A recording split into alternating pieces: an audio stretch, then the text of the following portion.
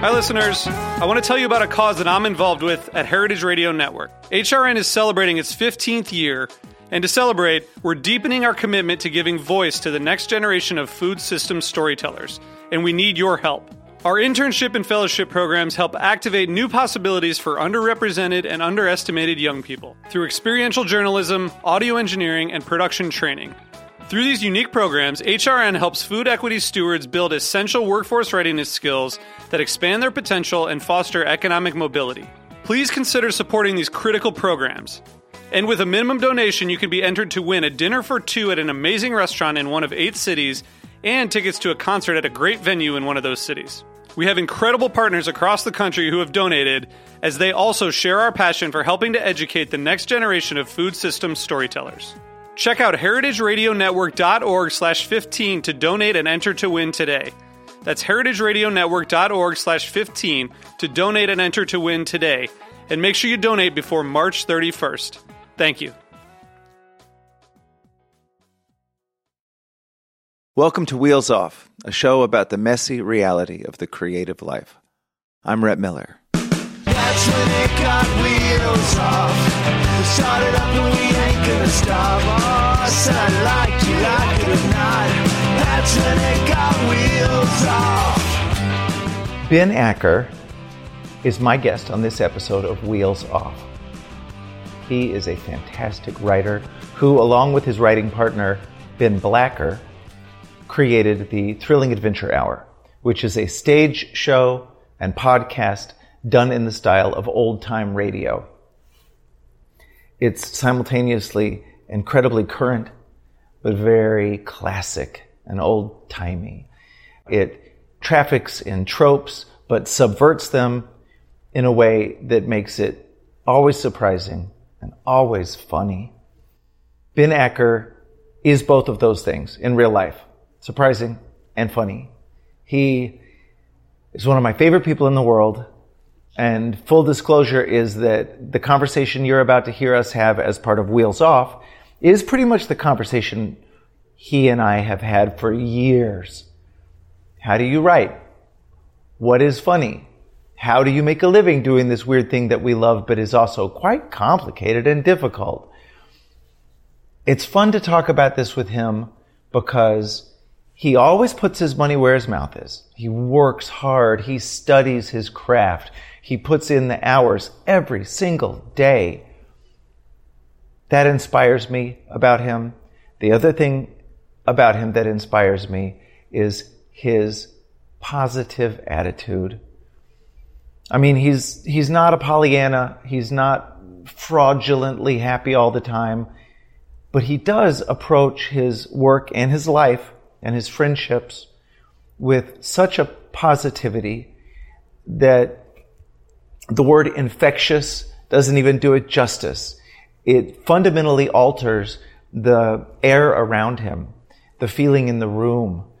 People love to be around Ben. I mean, you look at the list of actors and writers and singers and performers that have come through the Thrilling Adventure Hour, and you see, you know, a murderer's row of some of the most talented people working in all the fields of the business.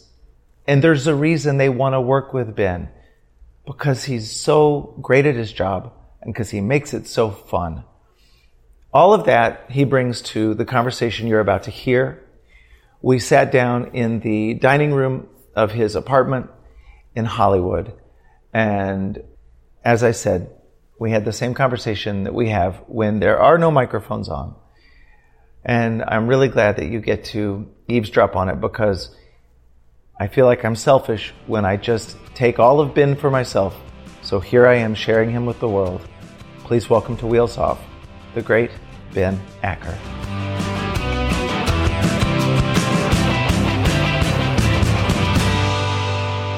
Welcome to Wheels Off, Ben Acker.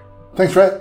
I'm excited to be here. I love having you here. I'm not going to pretend that you're not one of my favorite people / best friends. That I will acknowledge right up front. I acknowledge it right back at you, buddy. And I'm a big, dumb fan of your show. I think you are the one person I will have interviewed. I think you're my 25th, 26th interview to do. I think you're the one person that's actually listened to a lot of the episodes of it.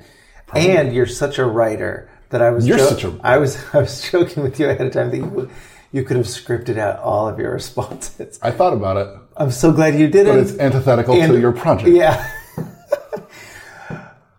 I nearly did. I drafted one in my head and then I let it go. So I had some help punching up my first question recently from a friend of mine. Yeah. And I've used this newly punched up version a couple of times in recent interviews. How'd it go? Pretty well, I'll tell you this. So my first question is, what creative project are you working on right now and how does it light you up? Rhett, thank you for asking. Right today, this very day, I am at the back end of writing one of the iterations, we call it a fatty outline of my first action movie. Oh. Yeah, it's really, it's a new thing. I haven't done anything in that vein really. I haven't done an action movie before. I've written comics and I've written movie scripts and stuff, but this one is, it's a different animal. And what lights me up about it is applying the things that I think of, applying the way I think about story and character to a whole different milieu. Did I use milieu correctly? You tell me. But I feel like... Can we get people to call it? I feel like you've worked in what people call genre. Yes. Before. Yes. So this is not that far off brand for you. But it's a whole new set of signifiers and what are the things? It's not signifiers. It's no, I think signifiers is right on the money. Tropes. Yeah. Tropes is what it is.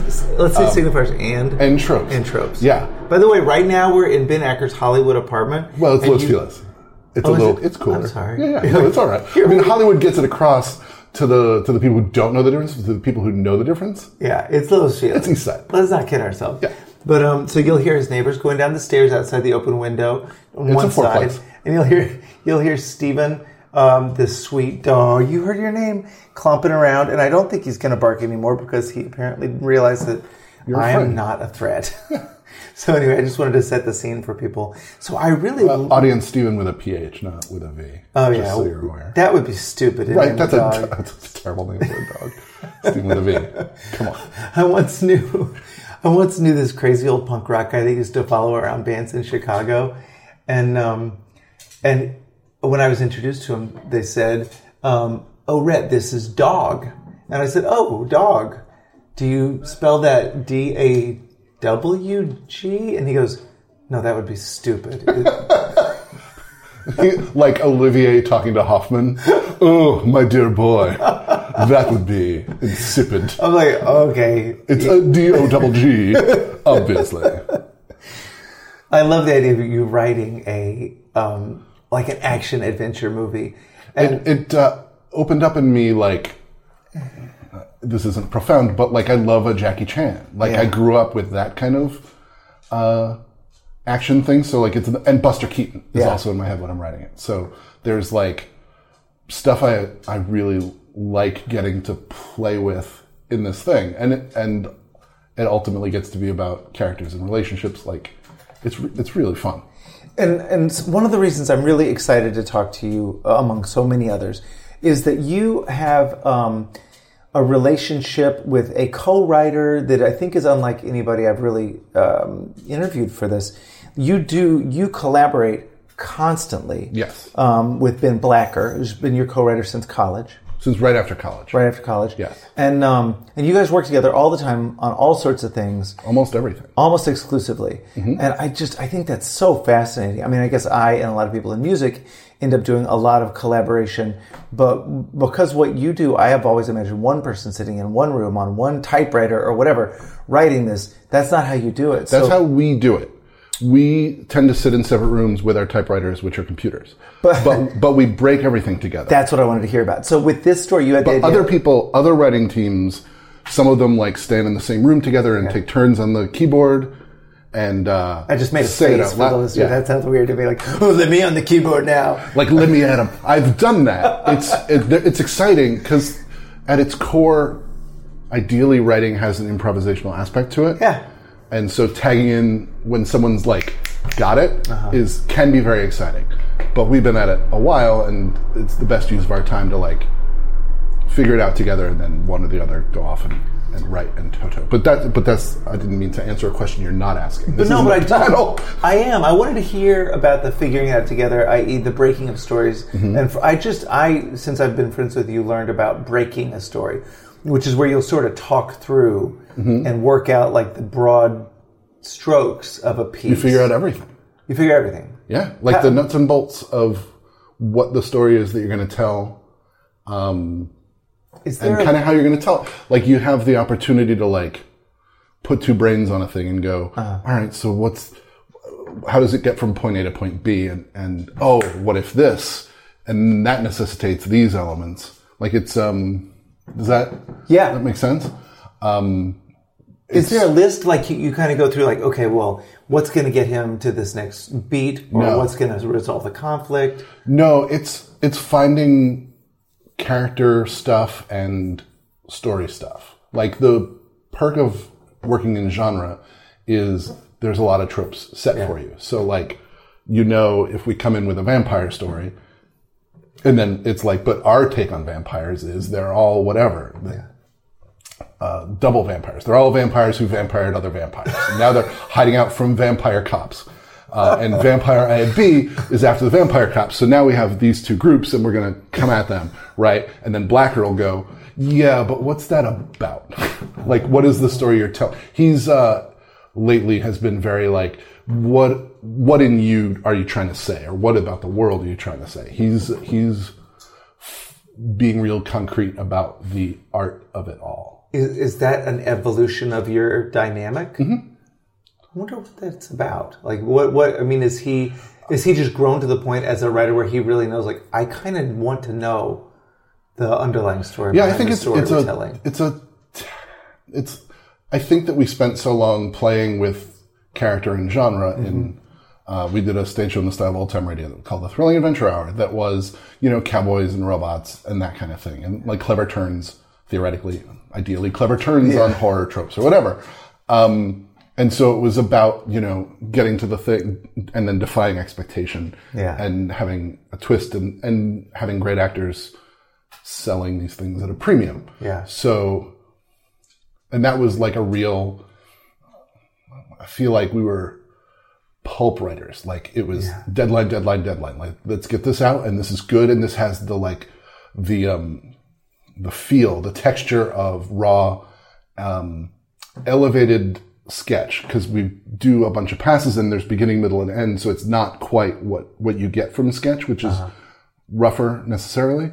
But it was like, I don't know, it was rock and roll, right? And then now, as we're taking more time with more things, and we're devoting our time largely to things that if they were to go, we'd spend years of our life, like whether it's drafting a movie takes a long time or getting a TV show on the air, it's like, we'd have to live with that thing. So it has to, and in order to like justify its place in the world, it's gotta be something only we could do. So it's gotta be a thing that touches us creatively that way. Yeah. And he's always been like, at his core, a structure guy.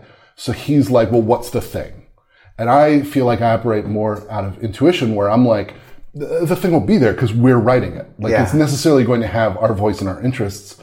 But like, in order to make characters that work from episode to episode, if that's the way you're going, they have to be rich enough to be multifaceted. They have to like contain enough humanity in them, such that they're not just built for the one plot that they're in. They can grow and change and be perfect for the story of a person. Yeah. Does that make sense? Yeah. So I love this movie, but I feel like you usually, when we talk, you have a handful of things that you're working on. Do you like to juggle? Do you like to have multiple things going on at once? I can't not, just like the life I live. Yeah. Like, we are taking out some TV shows. We're writing these movies. Each of us is writing a movie right now. Yeah. And it is a constant refrain of like, I hope that one of these goes so that it can be the only thing that I'm doing. And then I think, well, also I'd do that on the side, and then like see how that's going. So it's because I don't know if this is a thing, but for me, Blacker has a better work-life balance, but for me, work is play. Like, you come in here and sometimes we'll write a song. Yeah. Like, that's so fun. It's not a chore, and it's not like, let's figure out where this song goes. It's like, look, my friend is here. Let's play. It's fun to make things. It's fun to make things. And I love that. I wonder if that's one of the reasons that you were drawn at a really early age to being a collaborator, like to always having someone that you co-wrote with. Mm-hmm. Because I so many writers are drawn to the loneliness of writing, like as a big part of the appeal of it. Oof. But not for you, right? No, no. My origins, like I remember. I want to say vividly, but that might be hyperbole. I remember as a child going to a book fair, getting a book that was illustrated but with no words in it. And like it was about a cat who like walked into a painting or something like that. And it was like, we invite you to write this story, and I was like, yeah. And I don't know what I wrote or if I wrote very much, but like that's the first time I remember like writing a thing. Yeah.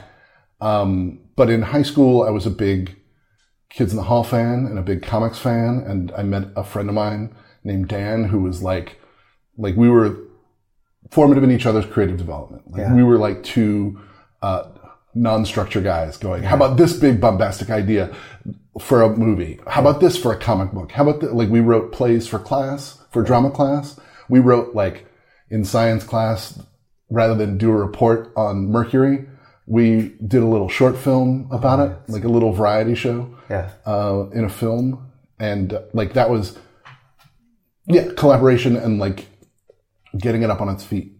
I'm a big fan. Well, you anticipate my next question, which is about your origin story, as they say in the comic book world. Sure. Are you familiar with that world? Just kidding. So, oh, I read that. Oh, I read that. So, did you always know? I mean, from that moment with that picture book, did you always know you wanted to be a writer? No. In high school, and I've said this before on Janet Vardy's podcast, I think is where I realized it. Wait, you've been on other people's, but just the one. Just to prep for this, I was like, how is it being on an interview podcast? No, I realized that when I was in high school, what I wanted to be when I grew up was a kid in the hall. Yeah. So writing that kind of comedy stuff to also perform was the thing. And then in college, I remember I went to Syracuse University. I was in the art school where they had two different kinds of film majors, film art and film drama. Film art was like if you wanted to be a cinematographer, and film drama was if you wanted to be like a actor or director, more a director. And they it was different electives. Like, are you going to take an acting class? Or are you going to take a photography class? Yeah, kind of a thing. And I remember being in an acting class, and like I enjoyed acting. I enjoyed doing that high school theater stuff. And being in the class and doing a scene and feeling like close to it, like where like, and the teacher was like, oh, if you like just commit this thing, like if you just go 4 inches to the left in your heart with this, you'll be an actor. And I was like, yeah. But also you'd have to do it take after take or night after night. And like, that feels like a real craft. And it wasn't the thing. And I, at the same time, was writing stuff, and seeing my stuff performed well lit me up where like the thing in high school of being on stage and like getting the laughs and doing the thing, like it was that same adrenaline, like same ego, same rush or more. It was like, let the people who want to spend all that time doing that thing, do that thing. And let me be the guy that gets the feeling from giving them the thing to do. Yeah. Does that make sense? Oh, absolutely. I mean, it reminds me of when I very first met you, and we had we were on the side of the stage. We had a meet cute. It was like my favorite of all my friends, meet cute. So before the moment of this story, I was writing for the proper radio show Wits. Yes. And I was also writing my stage show, The Thrilling Adventure Hour, and we decided to have a crossover. Yeah. And so it meant bringing two of the actors, Paul F. Tompkins and Paget Brewster, from The Thrilling Adventure Hour all the way to Minnesota, where they recorded Minnesota. Twin Cities, St. Paul, where they recorded the Wits program to do this crossover. Also, Weird Al was going to be on, but Weird Al was not going to perform without his band present.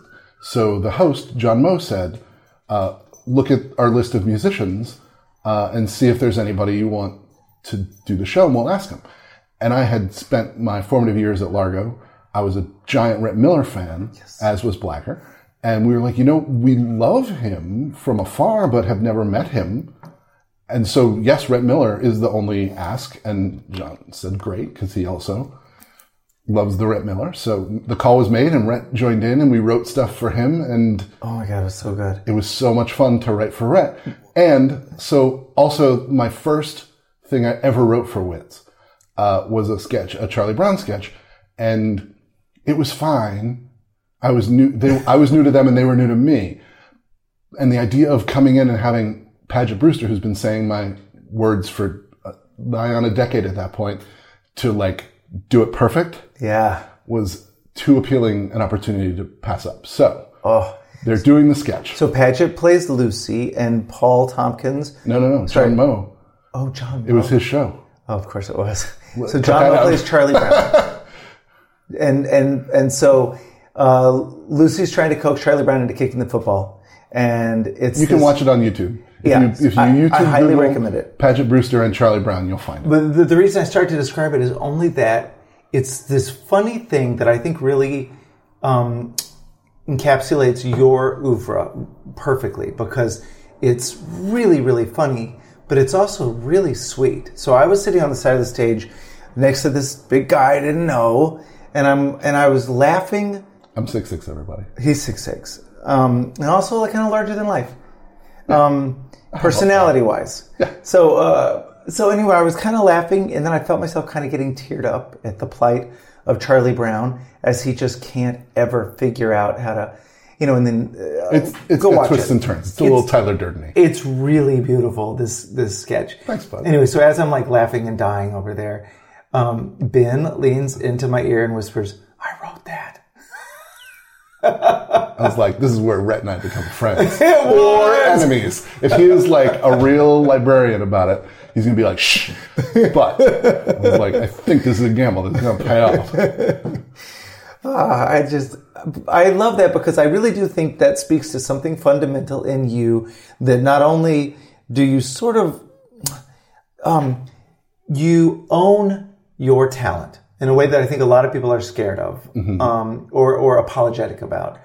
But I also think you make a point to really enjoy what you do, and all the way up and down the line. You enjoy making it, we've written a few songs together for Thrilling, and then we have so much fun writing those songs. But then also seeing them through to their performance, they're being unleashed on the world. I think that you really enjoy that, and you see the sort of you're putting something good out into the world, and that's an inherently noble thing. Oh, thanks, Bob. But I think you appreciate that in a way that a lot of people don't, and just you saying that to me, I thought was the perfect example of that. But so all that, it's fun. It's fun. I read a piece called I think it's called The Horrible Truth About Understanding Comics, and it is by a guy named James Kochalka, who is a comic artist and writer, and it was this real light. It was one issue of comic, and it was he draws himself as a long-eared elf, but it's not Dungeons and Dragons or anything like that. It's kind of just a magical realism that he applies to his daily life. He did years of a 4-panel daily web autobio comic strip called American Elf that was just slices of his day that gave you just a real sense of who he was and what he was about. And so in this comic, he's kind of just meditating about the nature of art as he dreams of being on the moon and kicking a rock and seeing how far it goes.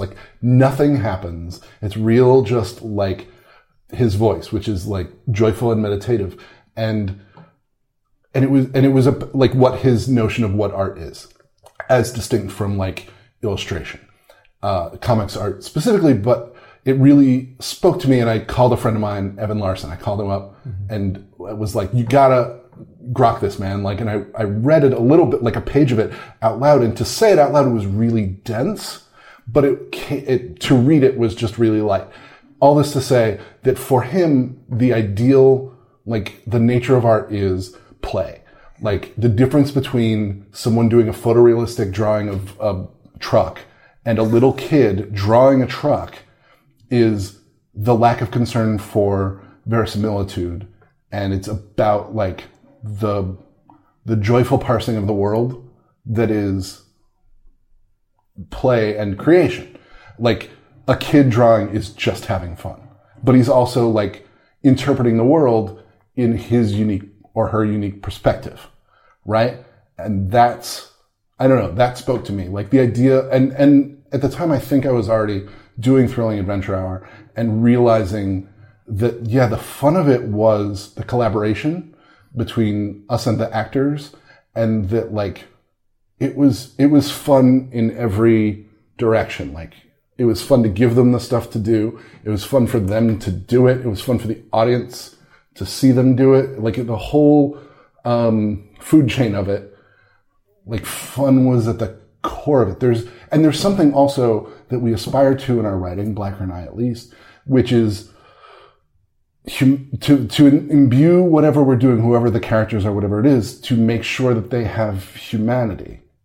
You know, like there's so much functional writing where characters are going through the important plot and they don't breathe or they don't think about, like, I shouldn't position this as what people don't do. This is the thing that we like to do, is to have characters that have a rich emotional and intellectual life that are necessarily like two ingredients of what else is going on. And that's how we walk through the world. And there's something fun about seeing a character, no matter what the story and genre and everything is, to see that they have humanity too, to see that they, like, you know, can be crashing into the whatever, but stub their toe. And it's about this thing for a moment. Like there's joy in what connects us.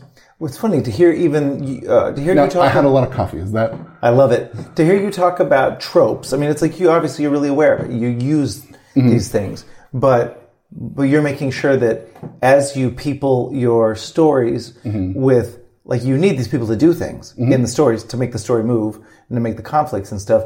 But you are making sure that they're people and not just they're checking. You're not. They're taking not functions of the thing. Yes. Yeah. I love that, and I think that really comes through. But it's interesting to see it. Not to turn the thing around, but like, I feel like you're doing that too as you're writing songs. Like the specificity that is either the humanity of the narrative that you're laying down or your humanity as comes through the song. Like there's so much in what you do that is like, this is a love song. There's no reason to bring a crayon into it, you know? Like, and that's, you know, yeah, like there's humanity up and down what you're doing. Well, it's funny, verisimilitude that you talked about. I think it's all that, right? It's just trying to be honest. And if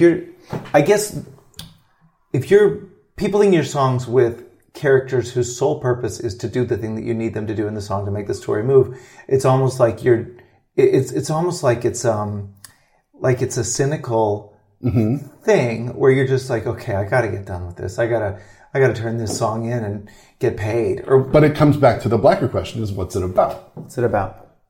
He's a real good Jiminy Cricket to work with. Yeah, and God, he's so good at it. Like, he's so good at it. It's funny. Well, I think about you guys and how complimentary you are. You say you're both working on movies right now? Each of us are working on a movie. That's right. You are each working on a movie right now. But will those become Blacker, Acker? Oh, yeah. We broke them together. Okay, so now you're both working on sort of the first draft of a thing, and then you'll swap, basically? Yeah. Well, the way we're doing it now is different than the swap. Yeah. We're going to swap them, but we are going to give each other notes on what has come and then give them back. Yeah. So each of us will take the thing that we're doing from the original outline all the way through to the last draft that we'll take out into the world. So yeah, there's more ownership and authorship, and that's not the way we've worked traditionally. Yeah. But in the past like year or so, we've landed there. We don't talk a lot about like the details of how we work together. Yeah. It's just someone will be like, I want to do this, and the other will be like, all right, or or whatever. Yeah.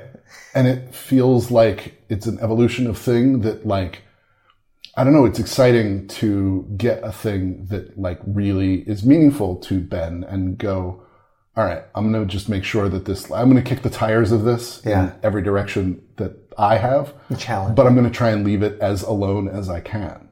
Yeah. You know, and let it, and let him, you know, when we talk about it, I'm there to support him, but he's taking the lead on it. You know, this is like his baby.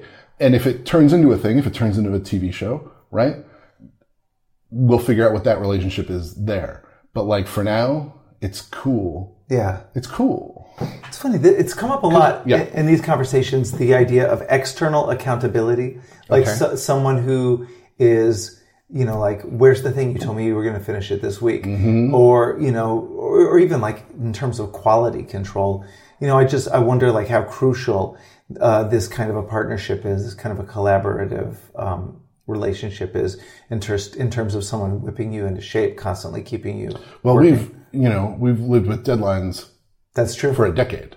Like a monthly show every month. You talking about this reminds me of Lawrence Block in his book, Writing the Novel, where he talks about in his early days having to write on deadline. He calls them, and I hope I wouldn't get it. He calls it lesbian soft porn. That's what Lawrence Block called it. All right, this was the 70s. I didn't make that up. But so he's writing on... What does that mean? Why does he call it that? Well, because, you know, it was pre-internet. Was that what he was writing? That's what he was writing. Oh, okay. So it's not like the act of having a deadline is somehow it's not lesbian a metaphor. Soft porn. No, it's literally... I'll tell you, the great thing about having a deadline, if you like lesbian soft porn, is deadlines are like lesbian soft porn. No. Following ways. No, he was literally writing for that genre of literature, which at the time existed. Right, great tropes. And no longer does. But so he would be that you know of. Or Elmer Leonard talking about writing for the pulp rags. So, but it's so much. And I wonder if you guys...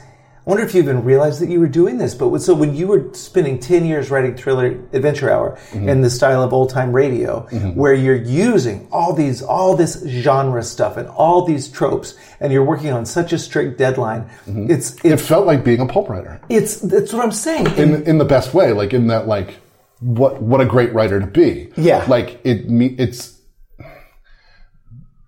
good is the enemy of perfect is the enemy of good. But also, like, let's get this as perfect as we can. Yeah. You know? Like, but it's, you know, curtains up, people. God, I wonder if, you invented a system whereby you had to work under the guidelines and using the kind of the tropes in the medium that so many of my favorite writers did by necessity in the 50s and 60s or whatever. The Elmer Leonards and Lawrence Blocks. But, God, I wonder if there's a way someone listening to this right now who wanted to write could force themselves into a situation similar to this. Look, it's what I know, but like when people talk about like, how do I start? How do I do it? Whatever. There's no bar for entry for podcasts. Oh. You know? Like, all you got to do is go to whatever replaced Radio Shack and buy a recorder. It's called Amazon. It's called Amazon, yeah. And they are this week's sponsor. Just kidding. But the thing is, like, they're not. If you, the other thing, and I think I already touched on it, is like stuff is better in the world than on your hard drive. You're going to learn from actors saying the words, and you can find actors, or you can be the actor, like, or you can tell a first person story. But like, if you set yourself up with deadlines and a recording device and a story that you want to tell, so you say can do it. So this hypothetical young writer who whatever, even if they're a prose writer, right? That put out a chapter a week, chapter a month, whatever your deadline is. Like for some people, YouTube was a great like we're going to get our friends and a camera and make shorts, and that's great. If you want to do on camera stuff, like that's available to you. Yeah. But if it's about honing the craft of, you know, writing, sure, if you have it's a bigger ask for everybody involved to memorize things and do a bunch of takes and do the on camera stuff. Where podcasting is just a thing anyone can do. Yeah. And it's about doing the thing more than cultivating an audience. God, that's brilliant. It's not. It is what you guys did, and you did it on stage. And we did it on stage, and we went back. Like, we did it on stage for 5 years before we started recording them and putting them out. Are you kidding? There's 5 years worth of Thrillings that were never captured? Some of them were captured a little bit, and we put those out sometimes. But some of them were like when we started the second iteration, when we moved to from Embar to Largo, it was, let's go back and start from this one and apply 5 years of education from doing the thing. Yeah. We don't have to put every idea in every episode. What is this one about? And let's start again from zero. And then we would have like a character that came through the thing played by, one of the cast that it was fine. It was good. Whatever. But then we get Busy Phillips to come in and play this character that like came in and came out. It was like, well, she's not going out again. We're keeping her. So that changes the trajectory of all the stories. So it was like, let's trace these, but refine them to, well, she's in it now. So how do the stories reflect that? And how do we, a big thing for us in getting our chops and doing the thing was not just the schedule of it, the monthly aspect of it, but having to write for the best actors we knew, like, to deserve them, Yeah. They're not doing the show as a favor to us. Yeah. They're doing the show because they want to do a show, which is part ways why I enjoy seeing the things, because my favorite people in the world were doing them, and part ways why I don't necessarily have the imposter syndrome or the like, ooh, what if because these people stayed. I got the external validation at either the perfect time or the terrible time to be insufferable about it. But I got other neuroses. Don't worry about me. See, you keep anticipating my questions. But talk about external accountability when you've got the kind of cast that you guys have always had on Thrilling. Those are brilliant actors. So you're that's going to hold your feet to the fire in terms of making sure that everything you give them is great. Yeah, for sure. But so you brought it up, and I wonder about this because I think I would speak for most of your friends when I say that you seem like someone who goes through life really happy, really enjoying things, really positive. I do know you well enough to know that sometimes you struggle, and I just wonder how that manifests itself for you and what you've learned about overcoming like your struggles, your internally generated obstacles. Well, I think that the thing about the writing as play is the dangerous aspect of it, which is it's an easy retreat from what would bum you out about life. Is like, well, if I write, then I can play with these make-pretend people. And because the writing is the livelihood and the goal, it's like, this is important. I can justify the act of writing as important. And it's a retreat. It can be a retreat from dealing with life stuff. Like that's the monkey's paw, right? Is like, I love this thing that most people are like, oh, writing's so hard, woe is me, right? I like the thing so that like the other stuff can accumulate and be like, we finished writing the monthly show that after, we said it a couple times here, 10 years, and it was like, well, that was it, looking back the first week after the first month we didn't do it, was like, oh, that was hard. And then going, I'm 40, like what happened to a decade? There was so much, we worked on it so hard that it like the way that time moves when the show's about to open. Yeah. Like, it's just, I feel like sometimes like, oh, I'm ready to be 30 now. Yeah. Boy. Is that the question? Yeah. It's just about like, how do you ever second guess yourself? Oh, sure. Do you ever, because by so many metrics, you've been wildly successful. But I know, like, what is even success? The things that you've done work, like they're great. The people that know them love them. You've been able to make a living doing this. but it's obviously it's hard. And so, what is it that what tricks do you use? Or that makes it sound like it's bad, but what do you do to like keep going when you're worried, or when you're like, what the fuck am I doing? All these people I went to high school with, maybe I'm giving away my own insecurities here. All these people I went to high school with are like rich now, and I'm just like, what is the other thing that's not perfect is the enemy of good, but it's comparison is the something of something. Comparison is the death of your soul. I don't know.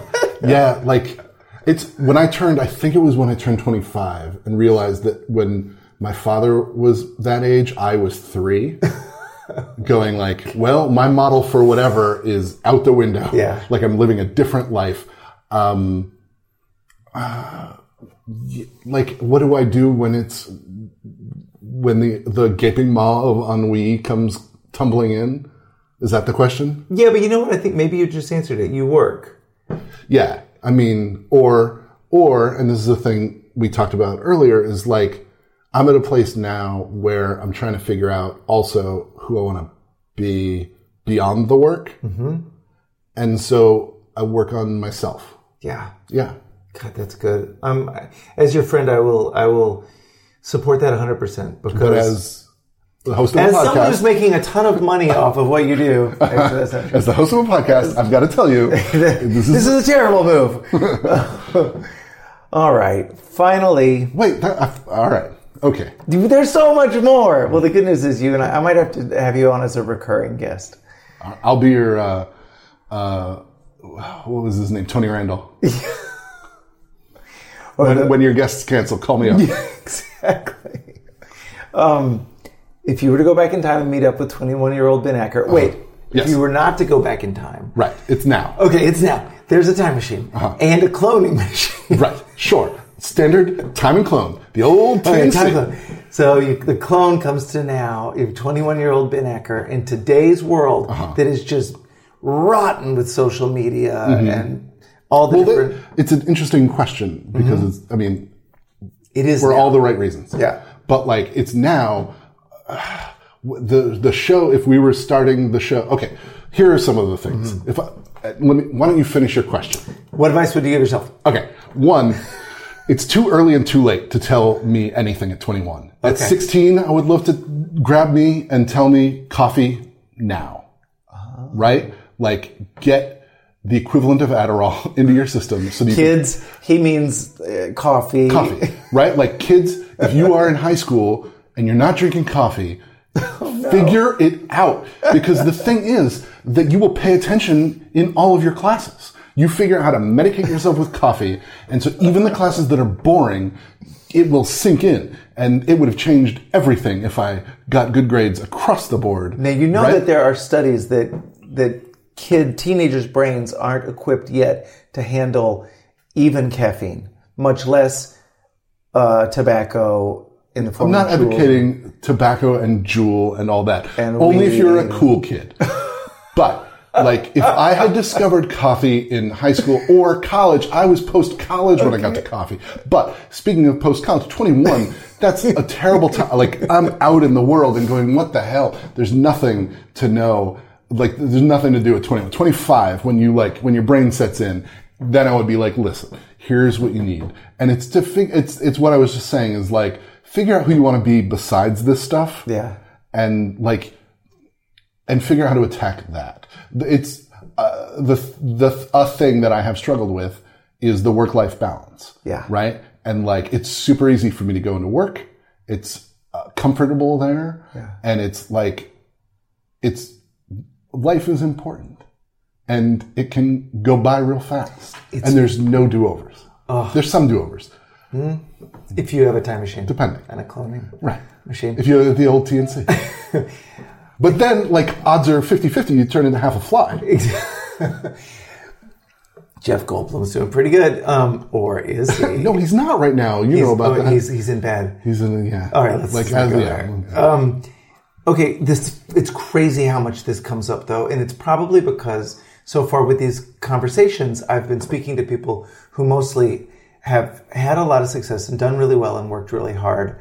But almost everybody now struggles with having sacrificed so much of their early life, devoting, time they could have spent focusing on love relationships, friend relationships, and self-care, to just working and honing their craft. And I've only had so many hours to get these 10,000 hours in. Right. So go ahead. Go ahead. Go to the end of that thought. No, but it's fantastic that you bring it up, because it's not something that I would necessarily have guessed with you, because you don't make it look like work. You make it look like play. And yet that's maybe the problem. Yeah. It's too comfortable. It's too fun, and it's a great time, but there's other stuff. It is in the alone in a room of it all. You are alone in a room. Yeah.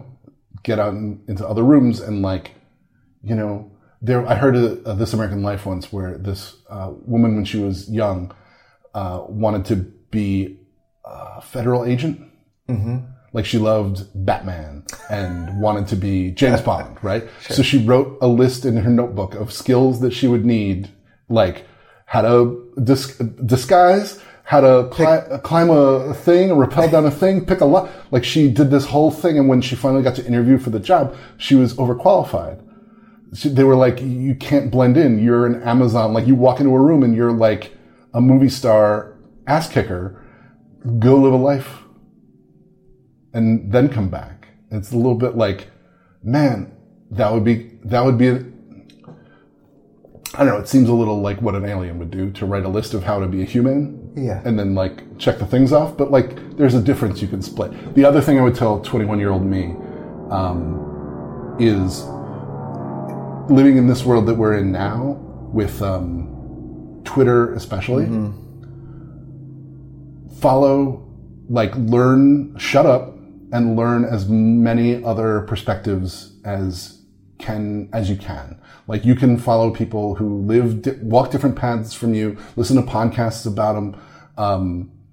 I think that the show would have been a more interesting thing if it started now, because of the respect for other perspectives, than you have, than were available at that time, without knowing that it was a thing and looking into it. So 21-year-old me, follow people who have a different perspective and learn about them and talk to them. And that's the wonder of the age that we're in, is there's so much opportunity to understand other people, or to want to, and to I don't know, be a part of everyone.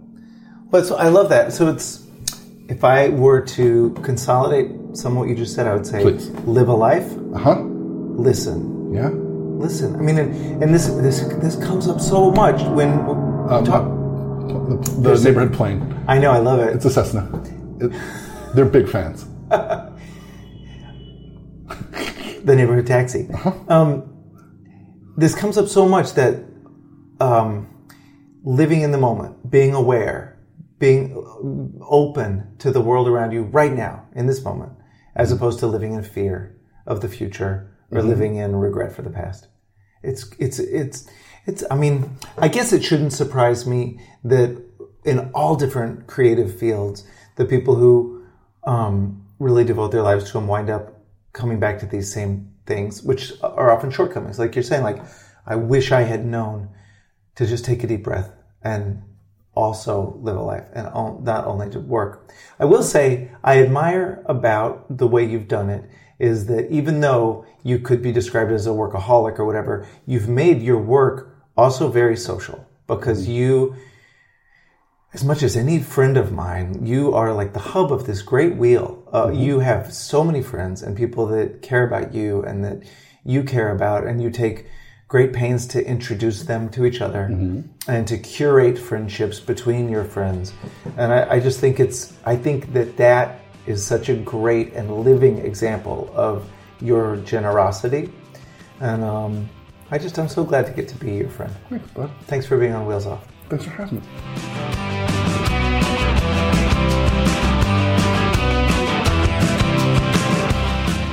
All right. Thank you so much for listening to Wheels Off.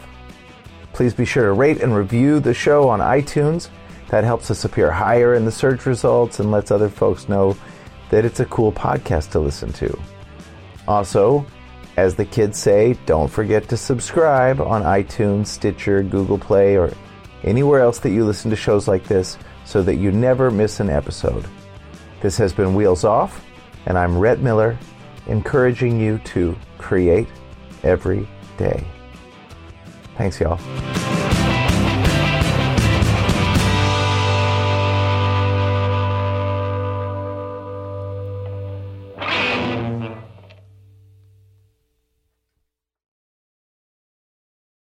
Hey, this is Dewey Halpus, host of Peer Pleasure on the Sound Talent Media Podcast Network. Join me each week as I explore another long-form conversation with one of your favorite musicians, actors, comedians, or creatives. From Chino Moreno of the Deftones, John Gorley of Portugal the Man, to Fat Mike from NoFX and Ian MacKaye from Fugazi and Minor Threat, we go all over the map. From Fall Out Boy to Slayer, Peer Pleasure has it all. Check us out now on Sound Talent Media.